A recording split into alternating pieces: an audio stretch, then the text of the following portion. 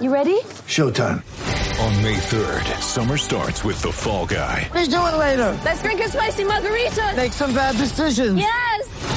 Audiences are falling in love with the most entertaining film of the year. Fall Guy. Fall Guy? Fall Guy. That's what the poster said. See Ryan Gosling and Emily Blunt in the movie critics say exists to make you happy. Trying to make it out? Nope. Because I don't either. It's not what I'm into right now. What are you into? Talking. Yeah. The Fall Guy. Only in theaters May 3rd. Rated PG-13. Get ready for the greatest roast of all time. The Roast of Tom Brady. A Netflix live event happening May 5th. Hosted by Kevin Hart. The 7-time world champion gets his cleats held to the fire by famous friends and frenemies on an unforgettable night where everything is fair game. Tune in on May 5th at 5 p.m. Pacific time for the Roast of Tom Brady. Live only on Netflix.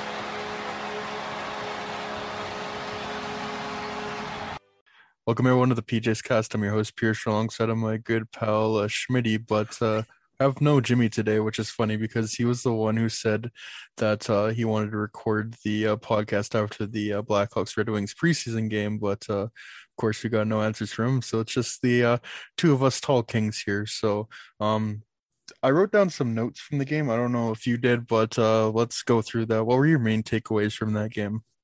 5-on-5, they looked the Blackhawks looked extremely good, and they've looked good the last two games, I want to say. I went to the game Friday against the Blues. They didn't look that good 5-on-5. They kind of got trounced. But Saturday against the Blues, from like the times I checked in, they looked really good 5-on-5. And tonight against the Red Wings, they were perfect 5-on-5, I'd say. Obviously, the penalty kill is going to be a problem. I don't like the way they're set up right now. I think they're almost too aggressive on the penalty kill, and I think you brought it up in the group chat. There's just too much room in the slot right now. Besides that, I really like Brandon Hagel's line, and if he and Entwistle have that chemistry, Entwistle could easily slide into that, like maybe extra forward role on the team, because he's really showed out in camp, and I'm glad I'm not Jeremy Colleton, because he's going to have some tough roster decisions to make in the coming days. That's for sure. Yeah, and we'll talk about that. But the two big standouts to me were, you brought up Brandon Hagel, but also Marc-Andre Fleury. Overall, he stopped 36 of 40 shots, and when you just look up at the fact that they gave up 4 goals on the penalty kill, but he still finished with a .900 save percentage, showed how well he played. He stopped all 26 shots at even strength, including that one in the final couple of minutes where he just absolutely robbed Robbie Fabry. Yeah, and it's so funny because Pius Suter was playing, and it seemed like he had so many good chances, but he had like a couple of open nets, but he couldn't score. I kind of found that funny, and I'm pretty sure he was the one who like lost coverage on Kershaw or something like that. That's what Jimmy brought up, at least. I don't remember it that much. Yeah. But yeah, I thought that was interesting. Jonathan Toews looked good as well. 3 primary assists. It's good to see him going again, because there were some doubts whether or not he'd be good to go. I don't know if he's fully at 100%, but he certainly looks good enough to be in the starting lineup, which is very good news considering where he was at even just a few months ago. 100%. Yeah. On to Seth Jones. There were some moments where I'm like, okay, that's a good breakout pass, but then there's some times it's like, what the hell are you doing? Because you just throw the puck. There was that one turnover right in front of Fleury. And then there's some outlet passes. I'm like, okay, that's not bad. Like he was just so hit or miss. And I know you can't look too much in the preseason. Like it's kind of whatever, but you need guys like Seth Jones to step up. Good guys who had bad seasons last year and need something to prove. You need to like at least be decent in preseason. And again, it's not the regular season. I'm not going to judge too terribly, but Seth Jones hasn't looked great. If anything, I've been more impressed with Caleb Jones. I thought he was great tonight. And there's a couple of times where he'd fling the puck up the ice and like into the Red Wing zone, and Brandon Hagel would go after and chase for it, which I loved. It's so funny because Brandon Hagel, I thought he was the best player on the ice for either side, him and Fleury. He won like 9 out of 10 foot races, and it's just so awesome and refreshing to see. Even in a preseason game, this guy is giving 200%, and him and Wessel had great chemistry. And you brought up before, there's going to be a lot of tough decisions with that forward core, but I think Hagel and Wessel, I think they should give that a look. I don't know about you. 100%. I mean, you could, that the center on that line could be anything. I mean, I like Gaudette as the center on that line in this game. I thought that was very good. You could always throw a guy like Kara with them one game. Like that could be a great line, I think, if you put Kara, Borgstrom, Carpenter. Like that's a line where you could basically throw any center, even Doc. Honestly, Doc with them might be great because Doc and Hagel got pretty good chemistry. I really am starting to wonder how these are going to because I feel like in the next couple of days, we're going to have to see people getting sent down soon enough. Like the roster's too big right now. And I'm very curious to see who's going to have to go through waivers. Because as of right now, I think Alex Nylander is going to have to go through waivers. I don't see a world where he's on this roster opening night. Honestly, I think it would do him a favor if he got put on waivers and someone claimed him. He'd probably actually get a legitimate chance, but I just don't think he's going to get it on this team anymore.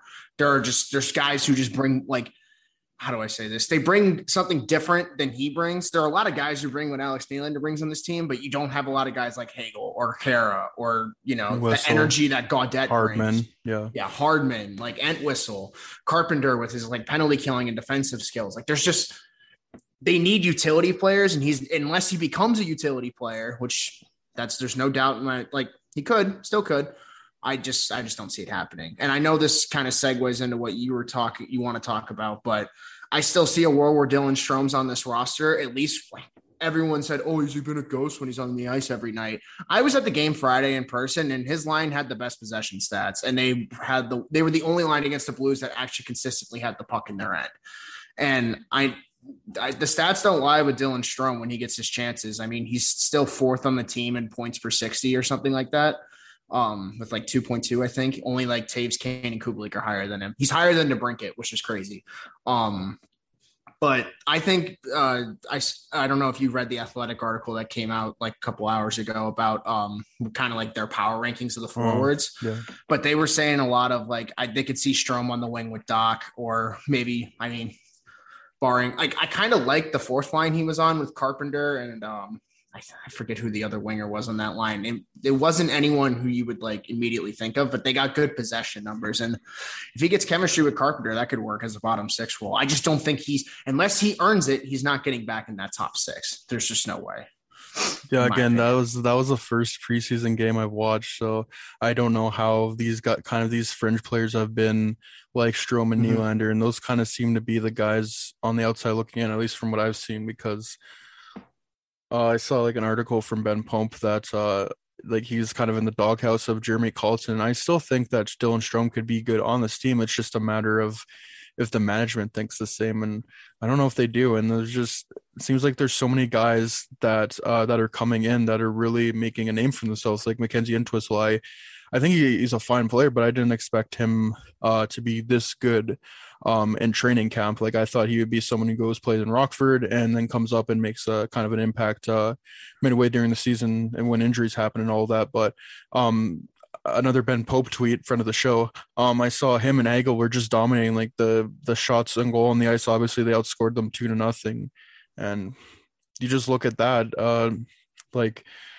no, I'm not going to bring up Dylan Strome, but like Alex Nylander, does he bring that? No. And obviously he had a year off, but like you said, I think it's a good thing that he could go on waivers because one, he's either going to get picked up by a team, or two, he's going to get some time playing in Rockford, probably playing on the first line to help get his confidence back. So I'd totally agree with that, but there's going to be a hard decision to be made. And I wonder if there's potentially a trade with Dylan Strome. I was listening to Elliot Freeman, and apparently they did look at trading them Dylan Strome this offseason, but there wasn't the return. Suitors. Yeah.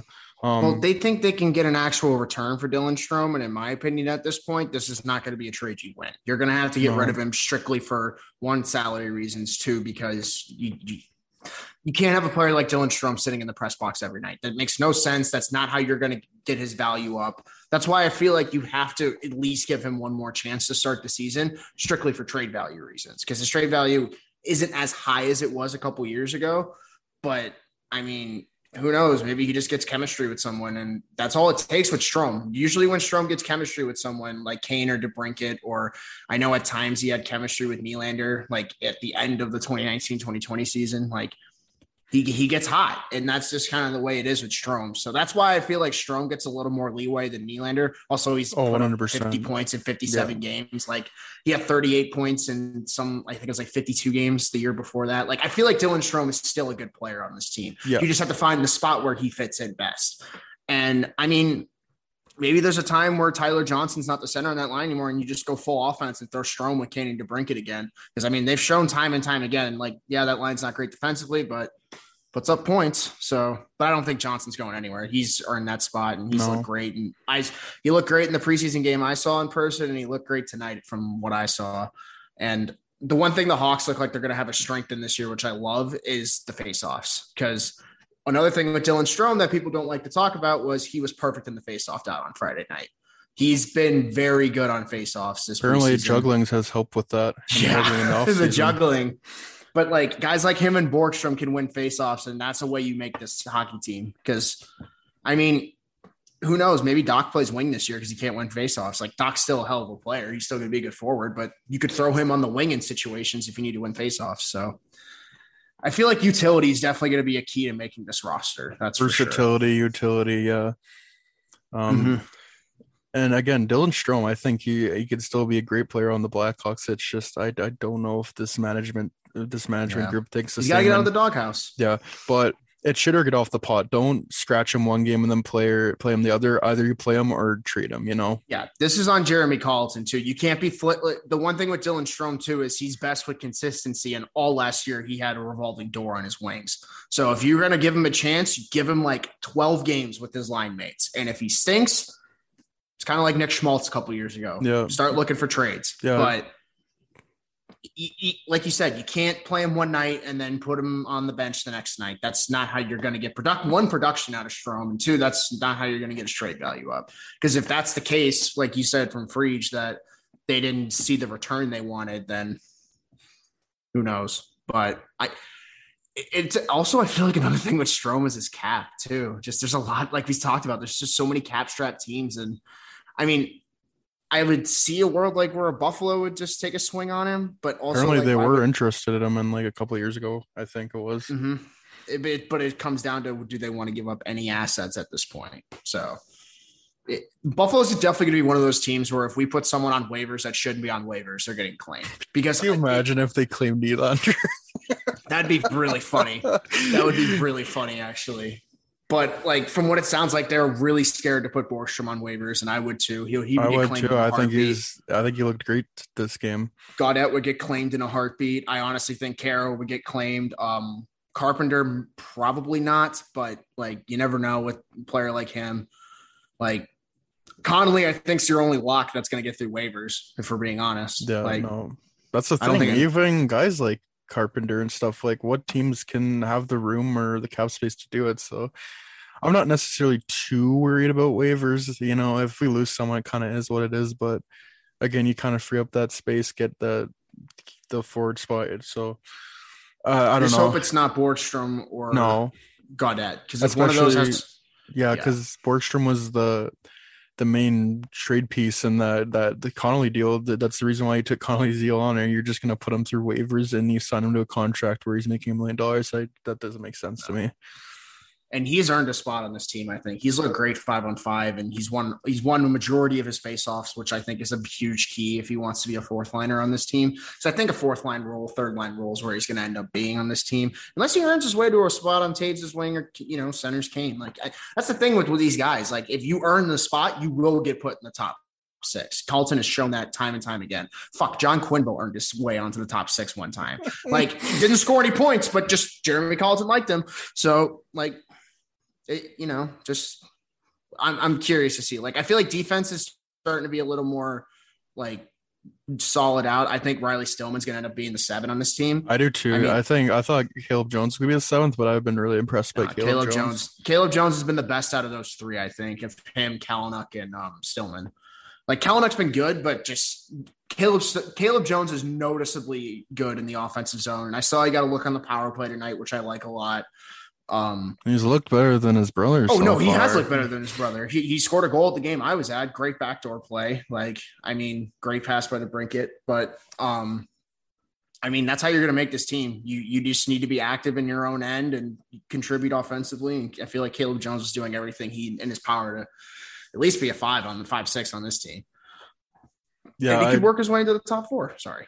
Yeah, no, I was just gonna say I'm not a huge fan of McCabe and Jones. Sorry, I thought DeHaan and Murphy was fine, but I think they should switch DeHaan and McCabe around. I think McCabe would be better with Murphy, and you could try DeHaan or Jones or whatever, or even like Kalanick, or hell, even put the 2 brothers together. I just don't know if McCabe and Jones gonna work. I feel like they're putting McCabe with Jones right now because they want to give him like a safe option that can also skate. Because I the one thing I've noticed from McCabe in the games I've watched is he's smooth with the puck. And that is something this team has lacked on this back end for a long time. It's not like he's handling a hand grenade every time the puck's in his hands. Yeah, exactly. He's not afraid to, maybe jump in on the rush enough just to get the puck in his zone. He's not afraid to take the puck all the way up to past the faceoff dot sometimes if it means he can create a scoring chance, and he always ends up finding a way to get back. Like, man, if Jake McCabe can stay healthy, he very much has potential to be at least the Blackhawks like top 2 defenseman behind Murphy. Like, yeah. And one thing I got to see with McCabe and Murphy too is I haven't seen that chemistry yet, and they were on the ice on those penalty kills a lot. So I think defensive chemistry is really going to have to become a thing with this team. Yeah, because I remember there was one play, I forget who was on Detroit, but they both McCabe and Jones backed off and like gave the player the wide open option. He didn't do anything. I think it was Carter Rennie, so he didn't do anything with it. But I'm like, there's gotta they gotta build the chemistry and all that comes stuff. with time, though. There's gotta be the communication. Yeah, again, I don't want to read too much into it because it's a preseason game, but like I feel like in a preseason game, if something is so outrageously good, then that's a positive. But if something is so outrageously bad, that's also negative. So obviously the penalty kill, they definitely have to work on that. But other than that, I thought Fleury was good. Obviously again, Hagel was good. Most of the forwards are good. Like Taze, I thought looked good as well. Like and Whistle really looked good. It was mostly positives, but it's discipline too. Yeah, this team needs to be disciplined. They can't be taking as many penalties as they were. No, especially when you're going to be in a division with Colorado. Oh boy, like. It's going to be a fun opening night next week. Oh, yeah. But also, like, I feel like one giant positive from all the games, like, I've caught a little bit of each game. That was the first game I've watched in whole. I haven't been able to watch the other games. I've caught bits and pieces of the other 3. I mean, I saw the whole second one, obviously, but the other 2 I didn't. I caught bits and pieces of. And for what it sounds like, the Hawks have been very good 5-on-5 and getting offensive zone time and holding the puck more than they used to. They're battling for pucks. They're actually moving around the zone. That's what I liked about the power play. I thought they did a really good job. Because when you look at top teams like Colorado and Tampa on the power play, the reason why they're so successful because they're just constantly moving around the zone. You're having to figure out which player you want to cover. Like, you're just creating so much confusion. And I really liked where Taze was playing and Johnson in that right in front of in the slot area. Like, I think that's going to be good for them. Mm-hmm. Tyler Johnson in the bumpers. I've been preaching for it. I've been preaching forever for the Hawks to get a guy right-handed shot in the bumper. Yeah. And Tyler Johnson is already showing it. Like, the pass he made to DeBrincat against the Blues on Friday was a great touch pass, like from the slot from Kane. Like tic-tac-toe. The goalie had, like, he's going to be scoring a lot of those goals this year that he scored tonight, which is just rebound in front of the net, go get the garbage. Like I think Kirby Doc said it in an interview today that, like, he's 5'9", but he doesn't play like he's 5'9". No. Like, so, and the guy's tough as nails. He knows how to tip pucks. Like, I don't want to go over the top, but I feel like he's at least a lock for 20 goals this year on this team. Like, I think he's going to bounce back. And Yeah. what I like what he said about the Hawks is that he didn't hold back. Remember that quote where he was talking about playing the Blackhawks last year? Yeah, they're skilled, but they didn't have enough sandpaper or something like that. And I like that, you know. Yeah, they need more grit, and Tyler Johnson's going to create that. You know, again, he's not the biggest guy, but he's going to go into the nitty gritty areas, and he's going to bang in pucks. And the Blackhawks need that kind of net front presence guys that are just going to go in and get those greasy garbage goals, as they'd say. Yeah, that's why I feel like guys like Borkstrom have a huge upper hand on a lot of guys because they'll go to those dirty areas and go get those pucks and go to the front of the net. Because for the last couple of years, the Hawks have either just had guys who can't handle the puck or just perimeter players, and you can only win with so many perimeter players. And we see it with teams around the league all the time. Toronto. I wasn't gonna say it, but I just really intrigued. I want to see them against because now they're starting to play a full lineup more. I want to see them against Minnesota. Exactly. I want to because apparently they're playing their top players as well. Yeah, I want to see Rossi and Boldy go up against Seth Jones because Lucas Raymond took Seth Jones for a walk today. Oh yeah, going to Detroit side, I thought Lucas Raymond was great. Like, yeah, it was mostly on the power play, but still, man, like he's got to make that roster. Like yeah, that's what it's going to be when you're a 19-year-old. Mm-hmm. Like when you got let's put it this way: when was Patrick Kane great when he was on the ice when he was young on the power play? He was fantastic. Like you got to give him a chance. You got to give him some confidence, you know, especially and hopefully, on that team. Yeah. And biggest key to that too that we didn't even talk about, but since Vrana's out for 4 months, last podcast we missed it by like 15 minutes. God, that's right. And we were going through breakout players, and we're going through breakout players, and we didn't even bring up Jacob Vrana, and we're just about to. And then like right after we ended the podcast, it says Jacob Vrana, and that's awful. By the way, I thought he was gonna have a really good year with Detroit, but hey, I think Lucas Raymond should make that team. And it was funny seeing the Red Wings try and go crazy about it because part of me was like, yeah, but Seth Jones was on the ice for that. But also, like, that guy's got skill.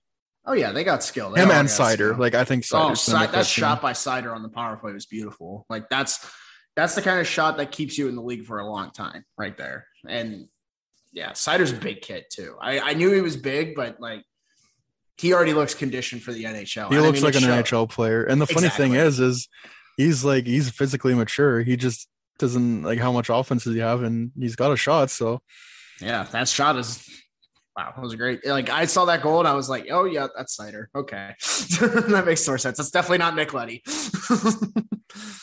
And I know we have Nick Leddy. That's right. But remember, it was so funny. I saw Taves Leddy turn over the puck to Taves. I'm like, yes.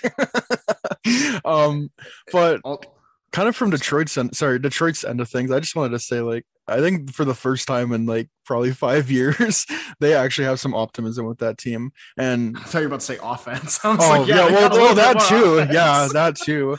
Oh man. Yeah, I was listening to that interview with you and Brad Crisco, and it was interesting hearing that. Like that first line, it could be I don't know Bertuzzi, Larkin, and Raymond. You get slot Raymond in there. Yeah, I was about to say. And then that second line was the golf line of Fabry, Suter, and that was Bertuzzi on the second. I don't know. It was Fabry. Bertuzzi's on the second line with Suter and Fabry. And then it's Zadina, Larkin, and Raymond. That's you could do worse than still, that. That's insane. Like that's a nice top six. And especially Vrana out, like you could do worse. And from what everything Brad said, it sounds like Zadina's like right here, ready to break out. Like all he just needs is pucks. That's another guy we could have like been like, oh, that's the breakout guy. Yeah, honestly, especially now with Vrana being out. Yeah, and like their defense is still like Nick Leddy's going to be their top guy. I think they're going to get decent goaltending from Dove, but like they're still going to be bottom at the division, which we're going to get into later, but. Hey, I mean, can't be worse than Buffalo. No.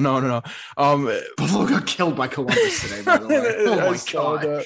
I saw that. And the thing, we need Detroit to be good, you know? Like when Detroit is good, that's good for the NHL. But enough praise about them. Also, speaking of backtracking a little bit about Caleb Jones, have you seen what Duncan Keith's been up to tonight? Oh my God. I saw, I forget who it was, but oh man. I saw Oh man, he's having quite a week there yet with everything that's been happening. But I saw this tweet where it was Ben Pope saying it was Duncan Keith talking like we'll see where I am if I'm a step behind or not. And there was someone, I forget who it was, an Oilers fan quote tweeted it with like him just being like burnt by, I forget who it was, but I don't know, but it was just on like he was like so behind. Almost kind of like Seth Jones on that Robert Thomas breakaway. Oh my god. Man. I felt bad for Seth Jones too that game because like he stopped the puck off the goal line in the first period on the penalty kill, and I was like, "Oh shit, Seth, I see you." But then he was on the ice for 4 goals later. So I know, it's like okay, he makes one good play, and then you're like, okay, and then he makes a bad play. Like, what are you doing, man? Come on, you're better than this. But I don't want to go. I don't want to go on. It's preseason. No, like Seth Jones will get better with time. I feel like, yeah, or at least be more serviceable with time. Mm-hmm. And the one thing I realized tonight, at least. He just needs to slow the game down a little more. Like when he takes the puck and he just holds it for a second, collects his options, lets everyone get set up. He's not bad. He's good in the offensive zone. There was one play where he drove to the net. There was like a good chance he had. Like I thought he was good in the offensive zone, and he's gonna get points. It's just defensively, it's just the awareness. I feel like I don't know. Like I just feel like he's not looking around as much. But I could be totally wrong. It's just what I see up. It's just what my pea brain sees up in the box. So on my monitor. So yeah, it's the interesting thing of being a hockey fan. It's like you want to look at game by game, but you also have to view the big picture. You always got to balance that. Mm-hmm. Definitely. But yeah, I'm just ready for the season to start because obviously opening night against Colorado, that's going to be tough. But then you're on the road against New Jersey and Pittsburgh, which I think they got good chances. And I think I brought this up before, but they need to get off to a good start because under Colleton, like those years were, there's a couple, they had these like runs kind of in the middle of the year.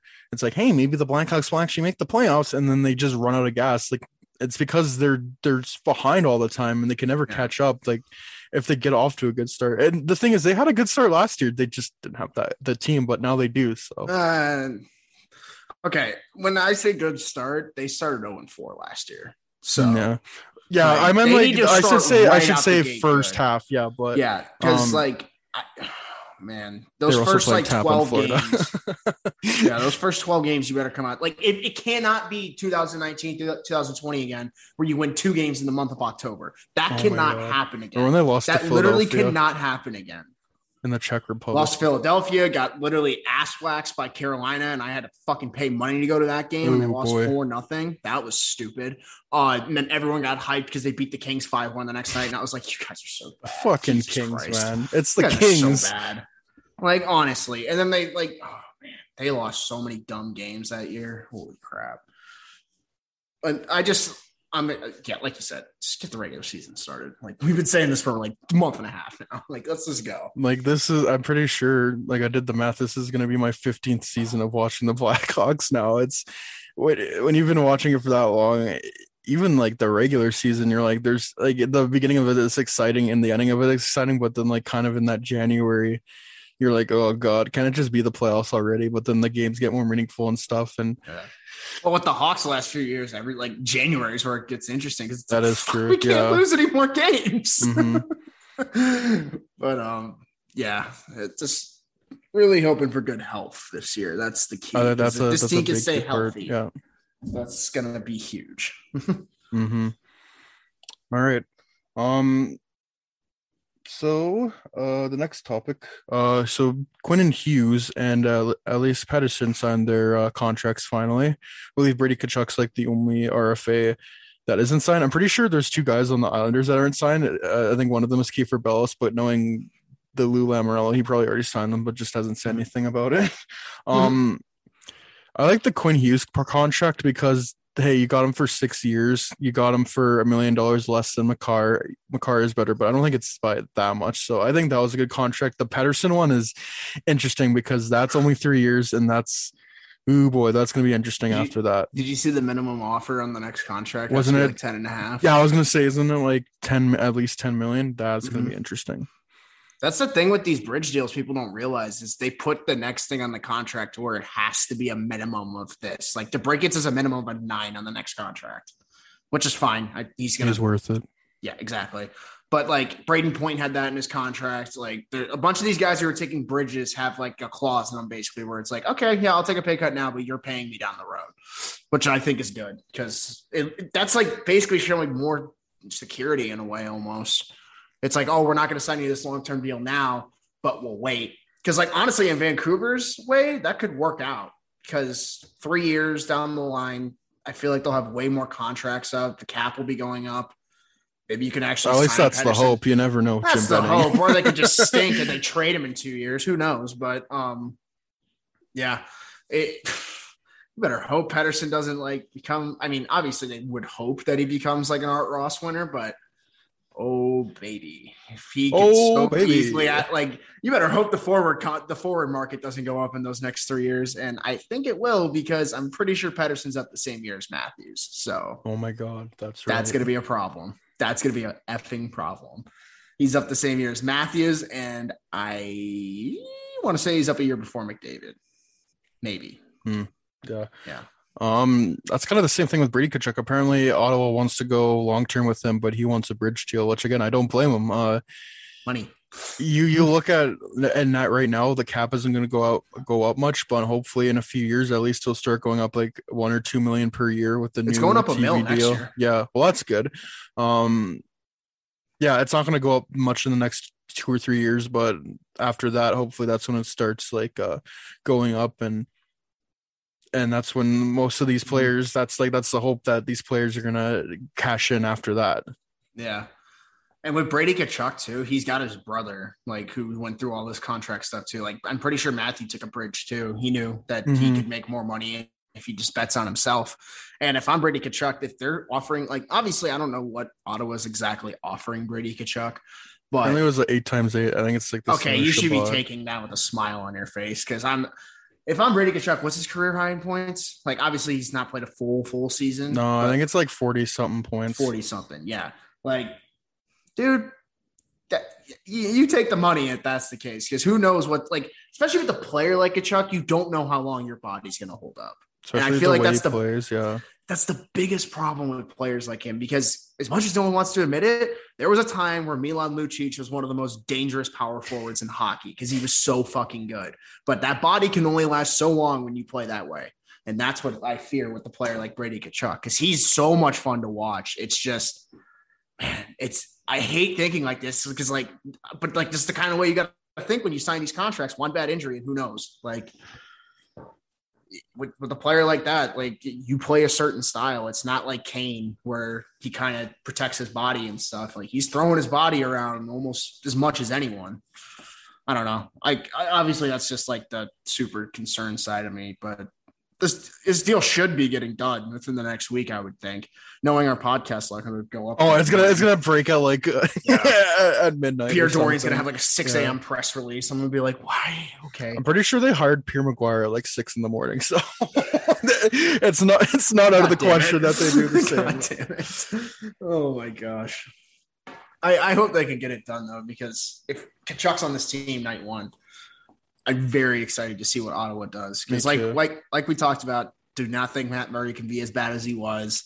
They got a lot of youth in that team right now. And I mean, Josh Norris, Tim Shoot, like you just go on and on. They have so many nice young pieces. And again, 100%. We're going to get into that with the Atlantic Division preview. We're also going to do the Metropolitan. We were kind of talking about Keith and Cece earlier. Have you seen Brendan Perlini going off like Ty Ratty did a couple of years ago? I literally have made the joke to my entire friends and family. I'm like, oh, have you guys seen Brendan Perlini's on his yearly 10 number game 42? Goaltender? Yeah. Like he did it with the Hawks one time. He got 8 goals in 6 games. I remember that because I think he had like a 10. It's like a 10 game bender. That's all he does, and then he's done. Like I remember it was like against Montreal, he had 2 goals, and there was the only 2 goals, and Crawford had like a 40 save shutout. And I was in there. Kings had a hat trick against the Coyotes. I was at that game. That was that crazy. It was that crazy run they had in 2019, where it's like, all right, they're gonna make the playoffs. And I remember that. That run was the best, worst thing that could ever happen to them, because like we could have got so much at the deadline, but we also got Kirby Dach. Exactly. Stupid draft lottery. So who knows? Like, whatever. That was just like, that year was actually an acid trip. Like, what the hell? Like the first year was just like terrible. And then the second half, it was like super fucking good. And then all of a sudden it's just like, okay, That was now a we're roller just coming coaster. back down to earth. Yeah. Oh yeah, definitely a roller coaster. Like Jesus.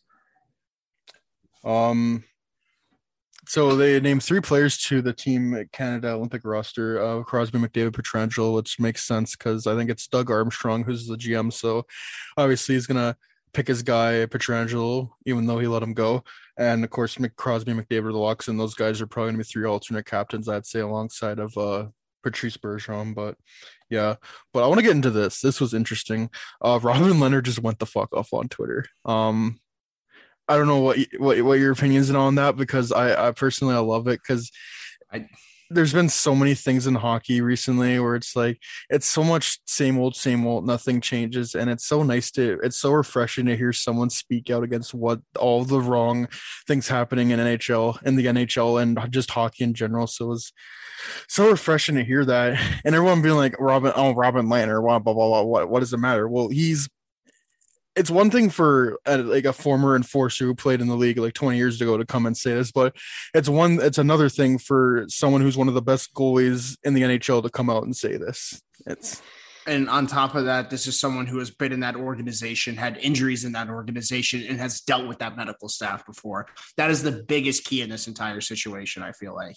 Because, I mean, any Joe, like you said, Tom Sestito saying something, it's like, okay, yeah, that, like, we're all going to take that into account, clearly. But someone, like you said, still in the league, willing to put their career potentially on the line, because the NHL usually doesn't fuck around with this shit. No. They're very status quo. Like, they like to keep things quiet, as we've seen with everything. Yep. But yeah, I love everything that he's done the last couple of days, and then he'll just be like, "Oh, I'm done for the day," and he's like, "And another thing." Yeah. And he comes back like 6 hours later, and I'm just like, "Oh man, Leonard is doing the players, I feel like, a lot more good than bad, because if anything, he's just trying to get even more attention on the Jack Eichel situation, because like the stuff that he was posting about his ankle and stuff, that's fucking insane. Like, I'm sorry, I don't get how some medical staffs can do some stuff like that and be like, "Oh yeah, that's fine." It's beyond me, man. But I love everything he's doing. I didn't want to get too deep into it, because like it just seems like it always seems like there's negativity and toxicity around hockey. But it's nice to see someone speaking out. And again, it's the NHL. It's going to be very quiet about it, but hopefully maybe another player speaks up. Like, it's so nice to see someone stepping up and like talking out against how a lot of the time this league is wrong about things and how they treat their players, how just everything about that. So, I fucking love Robin. We don't deserve him, man. He's so great. And what I fucking think is hilarious about Leonard is people in Vegas hate him for some reason. I'm just like, it's because he isn't Fleury, it's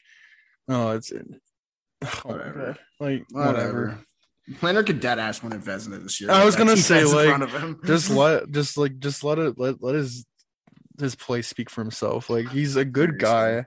Like, I don't know why Vegas doesn't like him, because I guess he has a Marc-Andre Fleury, but he's not here anymore. Like, I feel like also it's just people have this like, what's the opposite of like revisionist history, where like you can't look past the past, because I feel like that's how people are with Leonard still. They still see this guy who was a fucking hothead in like Buffalo and Ottawa, had a Trump sticker on his mask. Like, that's all they see. People can't change. Like, oh my fucking God, bro.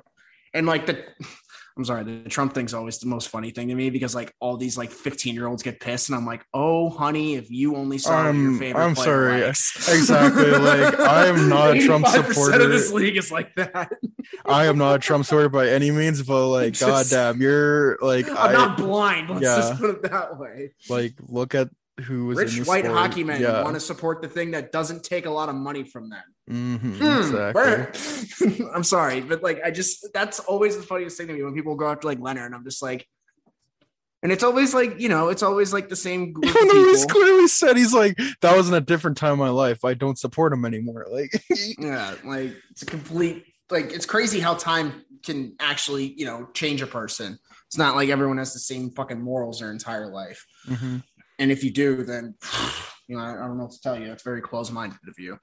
But I'll just say this: these same people defend Austin Matthews. But anyways, what he did. But anyways, I wasn't even gonna. I'm not even gonna get into it, bro. I don't either. But it's I don't want to get Hashtag cancel. PJ's cast canceled. Jazz cast What? canceled. You Wow. canceled my uwu because they fucking called him a Trump supporter, Yeah. even though he probably fucking is.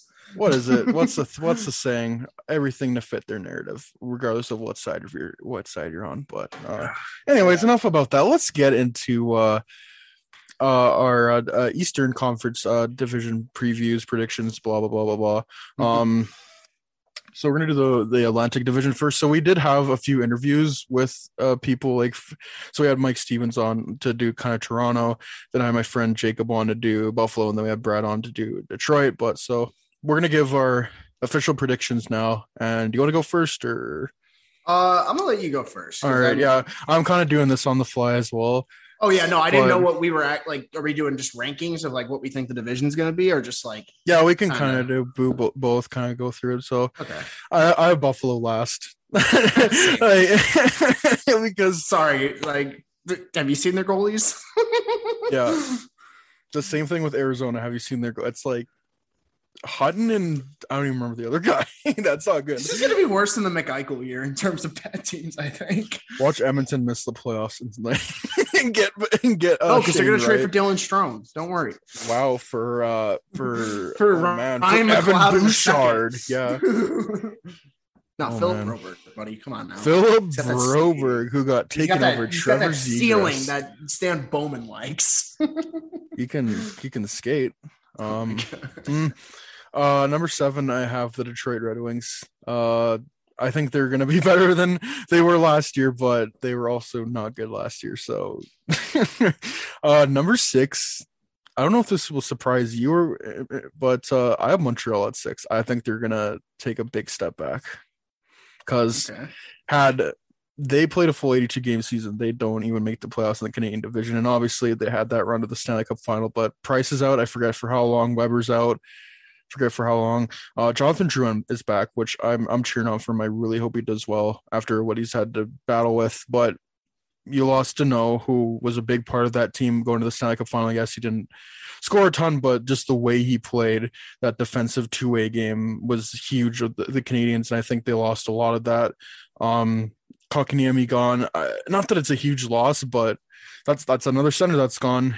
You got Dvorak. I like Dvorak. He kind of replaces that Deneau, but like you just look Suzuki, Dvorak, and who else plays center there? You know, Jake Evans. Yeah, Jake Evans is good. They signed him I'm to just naming people. Yeah, I don't know. I'm trying to actually. Yeah. Think. I don't know. Oh, sorry, I forgot about Ryan Paling. He scored a hat trick once in the final Better game than of the regular Matthews, bro. season. Yeah. But they did sign Jake Evans to a 3-year contract extension, so clearly they must see something in him. But I don't know. I think Montreal takes a big step back, and I shouldn't say a big step back, but I just feel like they're not as good as these other teams in the division. Expectations will definitely be tampered. Yeah. I think the Atlantic Division is the best division in hockey, like just going through all of it. Number 5, I have the Ottawa Senators. I'm very high on them. I think they're going to take a big step this year. You brought up so many times, like Matt Murray can't be that bad. They just have so many young players. Like their young players are going to take steps. Josh Norris is going to be even better. Tim Stützle is going to be even better. Same with Brady Tkachuk. I think they're going to surprise a lot of teams. They're a pain in the ass to play against. I don't think they make the playoffs, but it's gonna be at least close. Number 4, I'm going to go the Toronto Maple Leafs. They're still going to be in the battle for a playoff spot, but it's going to be tough for them, and that might even be a good thing for them because I feel like they kind of coasted through last year. They had it too easy. They've coasted through the last 4 years, if we're being honest. Since maybe the wild card.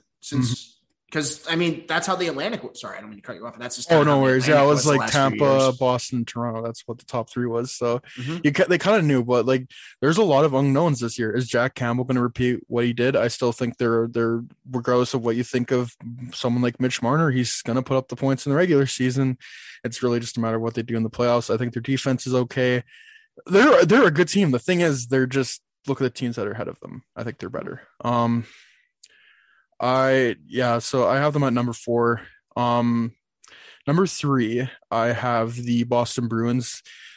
They're kind of like the Pittsburgh Penguins, where you look at them and you're like, this has to be the year. They're old and they've lost David Krejci. Tuukka Rask is going to play, but you don't bet against the Boston Bruins, so I have them at number 3. That Bruce Cassidy is one of the best coaches in the NHL. They still have their top line intact. Taylor Hall is going to be there for a full year. I think Linus Ullmark's going to do fine. And yeah, I have them at number 3. Number 2, I have the Florida Panthers. I think that they're going to be neck and neck with Tampa Bay, who obviously is my first. There's no surprise there. But I think them and Tampa are going to be neck and neck. And I think we could see a hell of a second round series between those two. Yeah, I really like what Florida's done.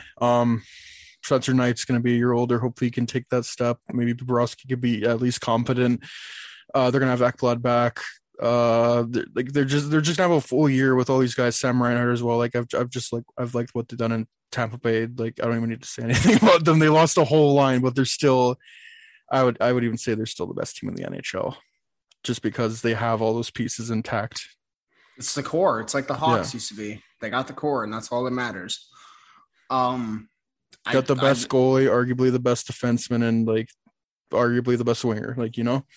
Yeah, it doesn't get much. Plus, you got Braden Point and Anthony Cirelli and Steven Stamkos. You're fine. Like you're fine. When Steven Stamkos becomes an afterthought, that's a problem. Exactly. That's all I'm gonna say. Mm-hmm. I honestly almost 100% agree with your rankings for the Atlantic Division. But I got Buffalo in first. Let me tell you. Oh my god, Casey Middlestat. Oh, we gotta stop it. Text from Jimmy. Fuck. I'm so sorry, boys. That's definitely the name of the podcast. Fuck. Yeah. Oh my gosh. But yeah. So, maybe another time, Jimbo. Yeah. Oh man. But yeah, I got Buffalo at 8 just because first, bro.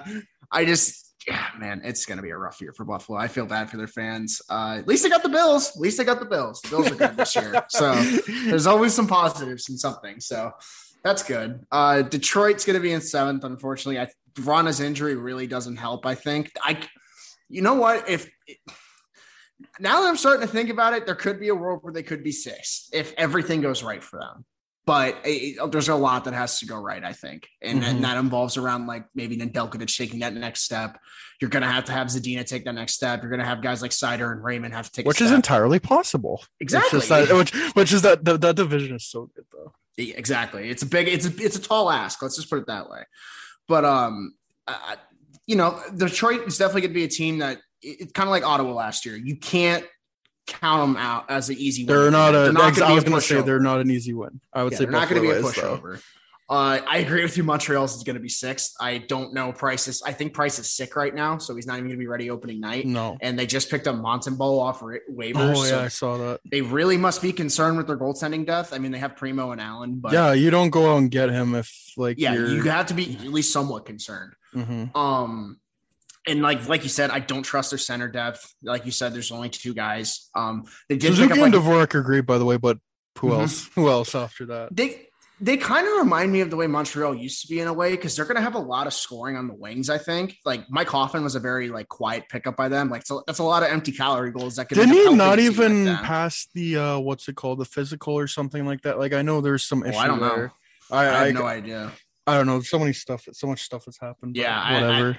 I mean, if that's the case, then shit, that's a problem in itself too. That's another reason why they should be 6th. And their back end's going to be a little concerning without Weber. I think maybe Romanov takes a step or something. I mean, Petrie's proven he could be that guy. So, well, you never know. Yeah. But I think it's Stanley. It wouldn't surprise me if they squeak in a wild card and then go on and win around. You know. But literally the last 2 years they made the playoffs were because of just an expanded. They played in a division where everyone stunk. Yeah, it was because of COVID. I feel like a lot of that was a big factor. Yeah, a full 82 game season in that hard of a division. It's not even that they're necessarily a bad team, but they took a step backwards. But it's the competition is it's so great there. Continue with your list. Wait, what the hell? Hold on 1 second. Okay. All good? Yeah, is my mic working? It just you're fine. Yeah, you were cutting out a bit, but you're good. Okay, yeah. For the 5 seed, I would definitely like say the Sens, just because I mean, like I said, Matt Murray can't be as bad as I thought he was. The forward core is going to be fine. I think that Artem Zub takes another step defensively with Thomas Chabot. Right, baby. Maybe someone comes out of that defensive core and steps up that we don't even know about like yet. Bernard Docker, I think he might play. I don't know. That would be sick. It just comes down to if they could stay healthy, get Kachuk signed, and get the top 6 rolling. Because I think the top 6 can surprise some people for sure. And they're going to be competitive every night. DJ Smith, that team plays hard under DJ Smith, and that's very underrated for teams that are kind of like Ottawa. If you play hard every night, like Montreal showed it this last year, if you at least give a shit every night, you're going to win some hockey games. So that's kind of where I am with Ottawa right now. Part of me really wants to put Boston as the 4 seed, and I think I'm going to. I don't trust Ullmark. I get it. He played really well in Buffalo last year, but it's going to be a tall ask out of Ullmark. He's the guy now. Like, he's got to be the guy at least till Rask gets healthy in like January. And like, even then they're probably going to have to still lean on him a really good amount. Swayman's their backup, I think, right? Swayman's only played so many games, so you have to hope he takes a step. I still have preached about how I think David Krejci is a big loss for this team. Oh, 100%. They extended Charlie Coyle a couple years ago for him to try to fill that role, and he's never been able to. And I don't, maybe Eric Holla fills it temporarily, but they're also part of me that says, okay, they got like guys like Foligno who are definitely going to help this team in terms of depth. And then their defense is still good. So that's kind of where I am. Goaltending is my biggest concern with them. I mean, you know what? No, fuck that. We're putting the Leafs below them. No, because now I'm starting to think. I feel like because Leafs are kind of in that same boat. Like their goaltending is somewhat of a question mark. And I feel like with Boston. But part of me also, sorry. I was just going to say Boston deserves the benefit of the doubt at this point. Yeah, Boston's great defensively, but then part of me was like the Leafs were also 3rd in the league defense in like most defensive metrics last year. Like they were a great 5-on-5 team last year. And that's something that the Leafs teams of previous years lacked. And I feel like they kept a lot of the guys that were good or that kind of drove that play 5-on-5. Like, I don't think when you think about it at the end of the day, like, yeah, Zach Hyman's going to be a huge loss, I think, for this team, but that's going to get filled eventually throughout the year in some one way or another. And they have a lot of low risk, high reward guys. And if at least 1 or 2 of those guys live up to the potential. David Camp. Whatever. Michael Bunting, Andre Kasha. Like if one of those guys like ends up being something that could be huge. Yeah, Hosang might make this team. Their defense is still basically identical to last year. They lost Bogosian, but I would think a guy like Sandin or Liljegren probably jumps in finally. And I have faith that Campbell can do it again, honestly, because that team was very good defensively last year. That's just my big thing with the Leafs, but they'll be in the new division this year. So we'll see. Them and Boston are kind of a flip flop for me right now. And then I got Tampa at 2, actually. I feel like them and Florida are interchangeable. Like I think both of them are going to be at 1 and 2. The Florida teams. Obviously Kucherov's going to be here, so that's going to be a huge difference. But I feel like they're going to have a point this year where kind of like how the Hawks used to do back in the day. They're just going to have a point where they're going to have like Stanley Cup hangover for a little bit. And it usually comes early in the year, but it's going to be some time trying to work the kinks in that bottom 6. I think they did lose a whole 3rd line, which was their shutdown line. So I do think, like I said on the last show, I think guys like Matthew Joseph and them are just going to step right into Corey Perry. Yeah. Yeah, exactly. But it'll just take time. And they could easily be the 1 seed if they're Tampa, because they're just lightning good on everything else. Lightning good. I hate myself. They're just really fucking good on everything else. Is that the podcast name? Lightning Good. Jesus, that might be.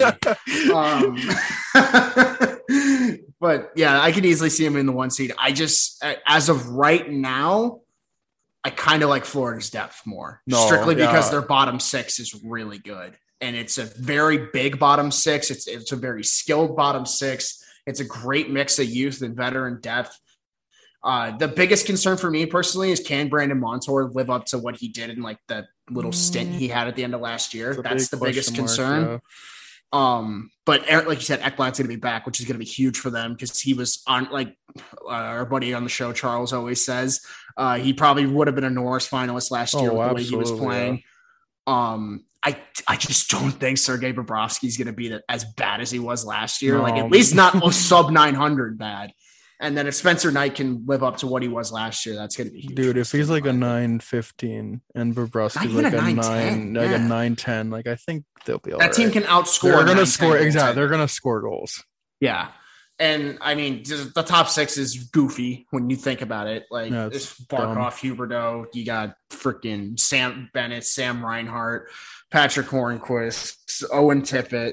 Like Anton Lundell might get a look. They have Joe Thornton on that team, which like I always forget about. I always forget they have Joe Thornton now.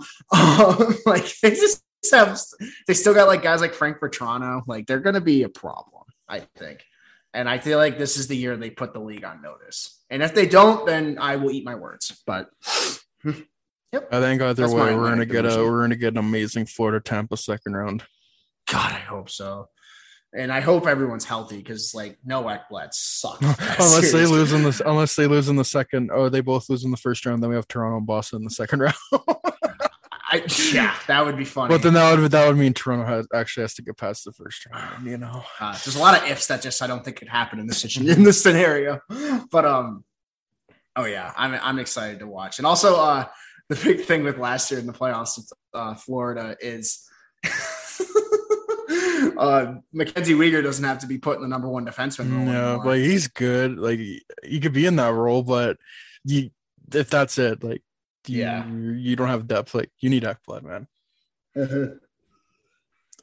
100%. That's the Atlantic Division. I think it's the best division in hockey because just you could like just the two Tampa Bay or the two Florida teams are there, and that's good enough. And then Toronto and Boston are still very good. Like if you put them in the Central and the Pacific, like they're in a divisional spot. But and then you got like teams like Ottawa, Montreal. They're not bad teams. Are they great teams? But no, they're still very competitive teams. And honestly, it wouldn't even surprise me if one of them like snuck into a final wild card spot or something. Because looking at the Metropolitan, like we've seen the Pacific and the Central Division, but I feel like the Metropolitan is the most wide open. And because I feel like no team took like such a giant step. You know, I feel like the Rangers could have been that team, but then like they probably will take a big step just because they have young players. But then they add guys like Barclay Goodrow and Ryan Reeves. It's just I don't know about that. And Carolina, they're weird because I feel like they took a little bit of a step backwards, even though they have they still have a very good team. But then the Islanders, I think they're good. They might even win a cup, but I just don't know. They're a playoff team, you know. Like I don't think they're much of a regular season team, and they're the only team that's taken Tampa to their limit the last 2 years. I'll say that much. Oh, definitely. I wouldn't even surprise me if they came back and beat Tampa. Like if there's gonna be a team that beats Tampa, I think it's the Islanders. They were a goal away last year without Anders Lee. I was gonna say that if they have Anders Lee, who knows? Who knows? Yeah. And I think they beat Montreal if they go to the Cup final. Yeah. Well, yeah. But thank God that didn't happen. Can't you imagine Islanders and Montreal in the final? All right, we were joking about that, and you were trying to speak that into existence hard. It was a couple weeks. It was too close for comfort. I'll say that. Oh my gosh, that would have been so bad. But one thing I will say about the Metro is it's kind of like a changing of the guard almost. Like because I also wanted to bring up like Washington, Pittsburgh. Yeah, they're probably going to make the playoffs, but they're both very, very old teams. You look at Pittsburgh. I think Washington's the oldest team in the NHL. Not that really has to do with anything, but yeah, their retirement home. I saw this tweet. It's like good thing that that Washington got all the vaccinations with all the elders on their team, which is funny.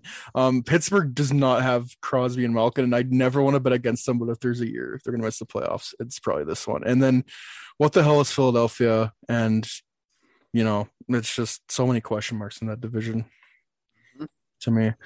I guess I'll go through my rankings unless you want to go first. You can go first again. Okay, yeah. I think 8th is going to be Columbus. They should be tanking. They have obviously Adam Boqvist. Like I like what they did this offseason. I even saw Cole Sillinger might make the team. Just get all your young guys some time.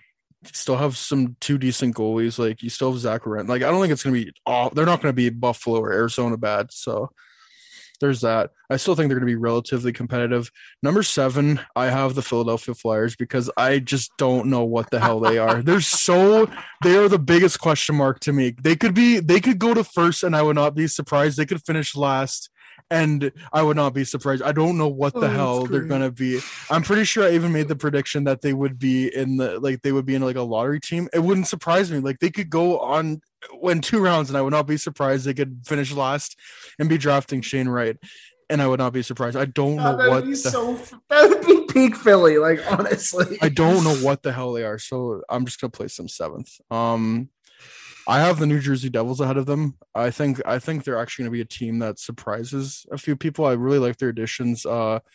Jonathan Bernier, especially now with everything going on with Blackwood, that's going to help out a lot. Dougie Hamilton on their defense is going to help a lot. Jack Hughes is a year older. Nico Hischier is going to be back. I'm young guys like Holtz and Mercer are going to be on their team. Thomas Tatar is a good pickup. Like I feel like they can be. They're not an easy win. I think they're competitive. I don't think they make the playoffs, but I really like what they're building going forward. This is so difficult because it's just it becomes a crapshoot, honestly. Yeah, it's such a clump of teams. It's like who the fuck is where, and oh man, like I really don't want to bet against Pittsburgh making the playoffs, but just looking at it right now, I don't think they make it in. I know I'm going to eat crow. Always bet against Sidney Crosby when he's not playing. Yeah, exactly. That's always a good time to bet against him. But it's going to happen. It's got to happen. It has to happen one year. And if it's going to be this year, like Crosby's out, Malkin's out, and Gensel is out for COVID now. Like, are you telling me Tristan Jarry is going to lead this team? Christian sub 900 save percentage Jarry. Tristan Jarry handed the puck right to Josh Bailey. They got Tristan Jarry and the wife beater. All right. Oh my God. Yeah, I'm sorry. I'm totally expecting Pittsburgh to make the playoffs now, but for now, I'm just going to place Pittsburgh at 5th. Number 4, I still have the Washington Capitals. I think they're a good regular season team. I think they could sneak in, but number 3, I have the I'm trying to keep track of like the teams that are in it. I want to go with the New York Islanders.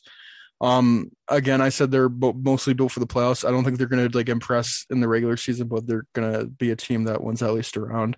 Number 2, I have the New York Rangers. I think they're going to take a big step just because I think Gerard Gallant's going to do a lot with that team. And I wasn't a big fan of the moves they made, like signing Gaudreau to 6 years and then giving up a 3rd-round pick for Ryan Reeves. But by default, guys like Adam Fox is going to be even better. Igor Shesterkin is going to be even better. Same with Lafreniere, same with they just have so many young pieces that I like that I think they could be that young team that makes it. And then number 1, I have Carolina. Again, this division is just so crazy. You could put like a team. You could put Philadelphia for something like, okay, I understand that. But Carolina, they're going to get decent goaltending, though. They're going to get decent offense, though. They're still going to get decent. They just have a solid all-around team. I don't think they're as good as last year, but I don't think the Metro Division is as good as last year. So, yeah, that's my Metropolitan Division, and that's probably the one I'm least confident on because it's just there's so many fucking question marks. Like I'm only sure about Columbus and 8th. Yeah, that's kind of where I am right now too. I've been going through the cap friendly while you've been discussing, trying to like look at some of these rosters because like injuries are definitely going to be a toll in what I'm picking right now because like obviously 8's Columbus. There could be a world where they shock and their goaltending does well and they get some kind of scoring depth, but I just don't see it happening. No. 7, you know what? Just to be safe, because I think it's going to be this much of a crapshoot, I'm just going to go with the Devils at 7 because I feel like it's going to be a lot of teams at the same point range this year. So I'm going to put them at 7 for now. Here's where the hot takes start coming. I'm putting the Washington Capitals at 6. I don't know about them. Like I might even swap them with Pittsburgh, but like you just look at Pittsburgh right now. They have nobody. Here's my biggest problem with Washington right now, and they've shown this problem. Like Capitals fans won't like to admit it, but they've shown this problem, at least in my opinion, the last few years. They cannot lose a piece in that top 6. That is just their biggest concern to me right now. They've lost Backstrom already. And when you lose, like, you can't lose Backstrom or Ovechkin, because when you take one of them out of the lineup, that team does not look menacing whatsoever. I was just looking at their forward core, and if Nicholas Backstrom's out, you're either relying on Connor McMichael or Hendrix Lapierre to just freaking be good right out the gate as like a 19-year-old, 20-year-old, which in like top 6 minutes, or you're putting Lars Eller at second line center, which Lars Eller's a fine player. He's just not that guy. He's not a 50. He's not that player. guy, pal. Trust me, he's not that Quite guy. Literally, you're banking on Anthony Mantha to finally tap into his potential. Who knows if he does? Like, everyone's always like, Brad Crisco literally said he thought he could be a 90-point player at one point in his development, but you know, he's never shown it. You are banking on Kuznetsov bouncing back and at this rate. I mean, he's shown at times he could be the 82-point player. He's shown at times he could be a 40-point player. Which one are you going to get? And I mean, you still have your staples. The power play is okay still. You got Oshie, you got Ovechkin. I don't know why I named Oshie first. You got Ovechkin, you got Oshie, you got Carlson still going to put up points. Caps fans won't like to admit it, but Brendan Dillon was pretty good 5-on-5 for him, and I think losing that's not going to be as good. It's going to be Dylan Schmidt in Winnipeg, so it all worked out. But their defense concerns me, and Samsonov could be good. I just don't know how Samsonov's going to do in a full 82-game season. He has never done that yet. His first season as a starter was last year, and he missed time for COVID, so he didn't really have a full season as a starter. And even if he did, it wouldn't be a full season of games.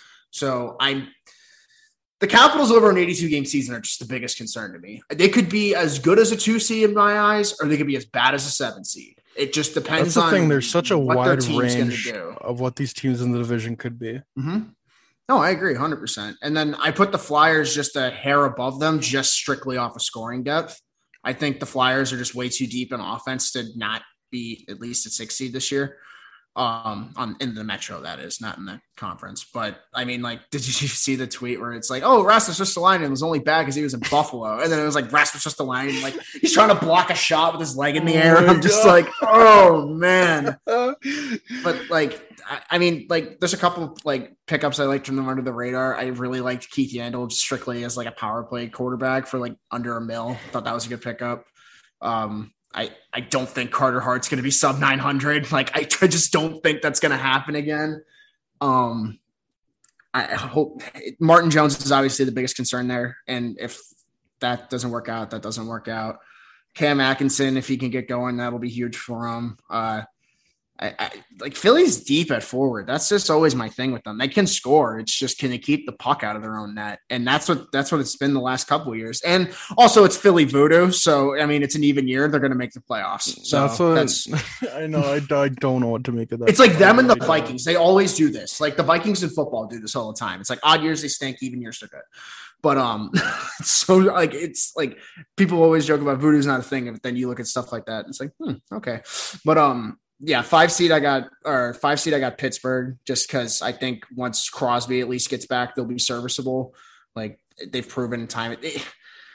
I could easily put them really low too, but at the same time, or I think Pittsburgh be 4 then, right? Because I put Philly 5, Washington 6. Yeah, sorry, I'm off a little. Oh no, I'm all over the place too. Yeah. Pittsburgh 4, just because I think their scoring depth maybe is a little bit better this year.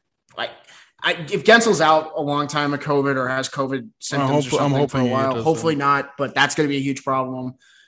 Like I said, Pittsburgh, you could easily swap like as low as 7 if the injuries are worse than they are predicted to be. But I just think if Sidney Crosby gets at least 60 games with this team, they can't miss the playoffs. Like they'll find a way. Like you said, they always find a way. And even if that's the last spot in the East, they will find a way.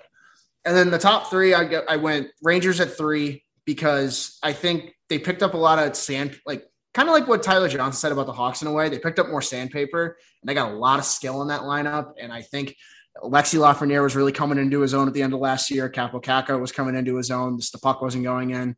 Top 6 is going to be healthy again, hopefully. I don't think depends on what Mika Zibanejad you get, obviously. Are you going to get the one that scored 41 goals in 70 games, or are you going to get the one you got last year?